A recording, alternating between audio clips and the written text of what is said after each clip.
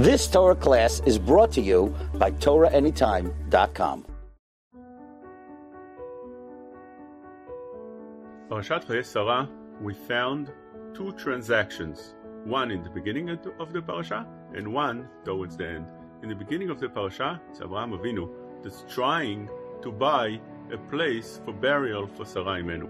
Next, afterwards, is the transaction we found between Eliezer, Eved Avraham, and Lavan and Betuel. They're trying to get Rivka as a bride for Yitzchak. But it's done also in a form of transaction because they're trying to cut a deal. And they're trying to make sure that they are convinced to send Rivka together with them. And we'll see now that in the parasha, we'll learn from here how one should buy things and how one should sell things. It's very interesting that this parasha teaches me those ideas. In the beginning, we found that Avraham Avinu comes to buy the burial place. Since Avraham Avinu is pressed on time, Sarah Imenu just was nifteret, and you have to bury her right away. So therefore he comes and he offers Ephron bekesef maleh. I want to buy a piece of land from you, and I'll pay the full price. I'm not arguing, I'm not bargaining. Whatever you ask me, I'm willing to pay. Ephron, on the other hand, since he sees he has a good client, he plays the game as well. He says, I'll give it to you for free. You don't need to pay. When you have two people that each one wants to come forward to the other person and give him everything that he would want, Avraham Avinu is willing to pay full price for the land. Ephron is willing to give it for free. Idealistically, when you have such a case, you don't have any arguments. The transaction goes smoothly as it goes over there. Eventually, Avraham Avinu pays the entire land. Fine, that's usually something that when one wants to give a gift to the other, you'll have no arguments, no bargaining, no issues.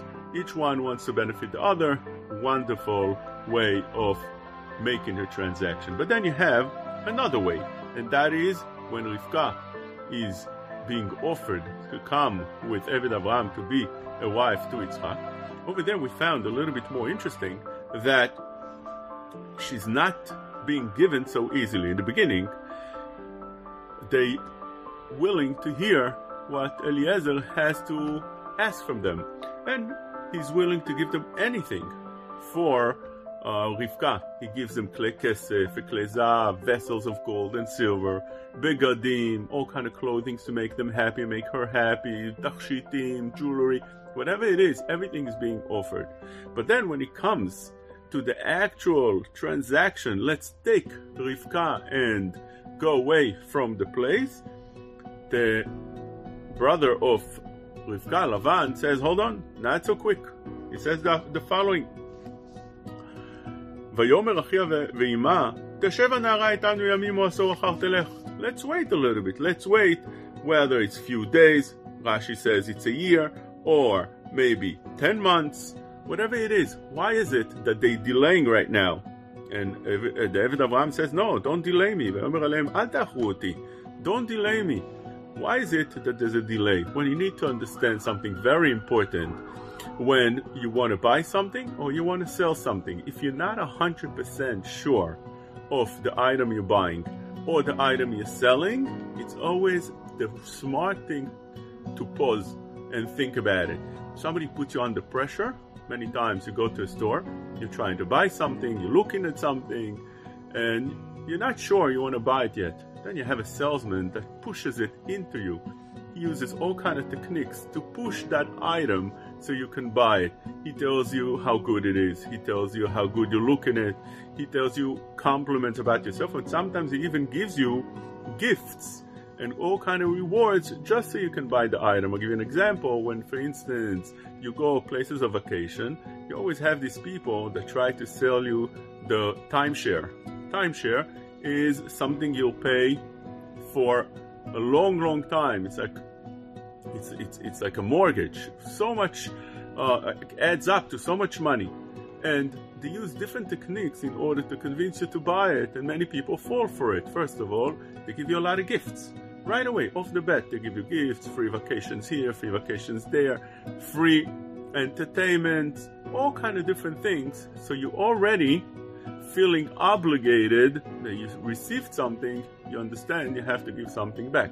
And then you have a very pushy salesperson, and he tries all kind of selling techniques. They learn that very well. They're being trained very well to use all kind of pressure that you are surrounded with. It's also psychological pressure, and they use all different means until you actually break and you're willing to make that buy. Well, we learn from here a very important thing from Lavan, that whenever you aren't sure 100%, pause. Tell the person, I have to think about it. That's the worst thing that a salesperson wants to hear. You tell them, listen, let me sleep over it.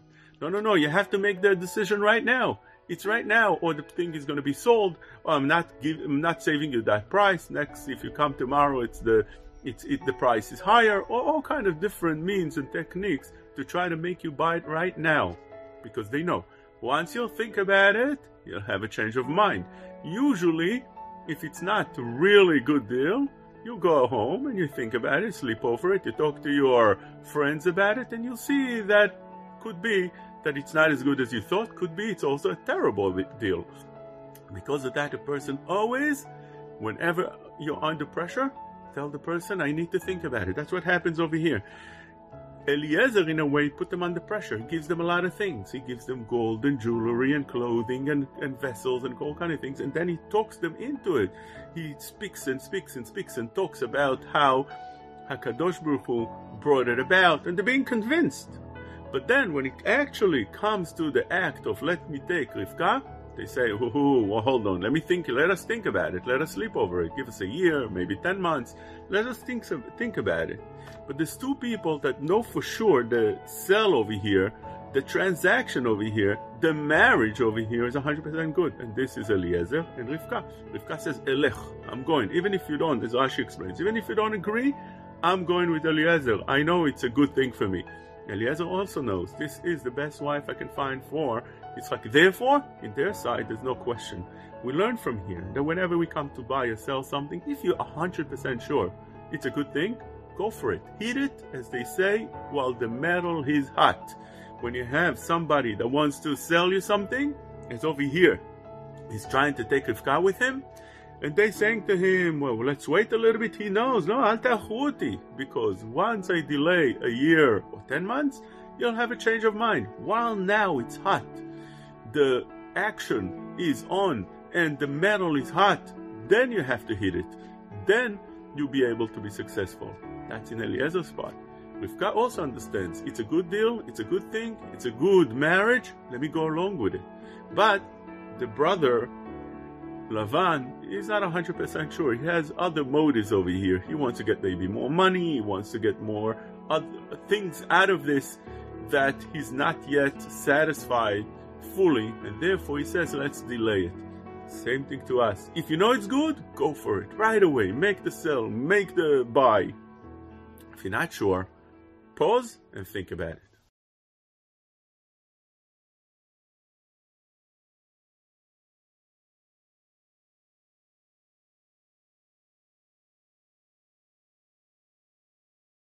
You've just experienced another Torah class brought to you by TorahAnytime.com.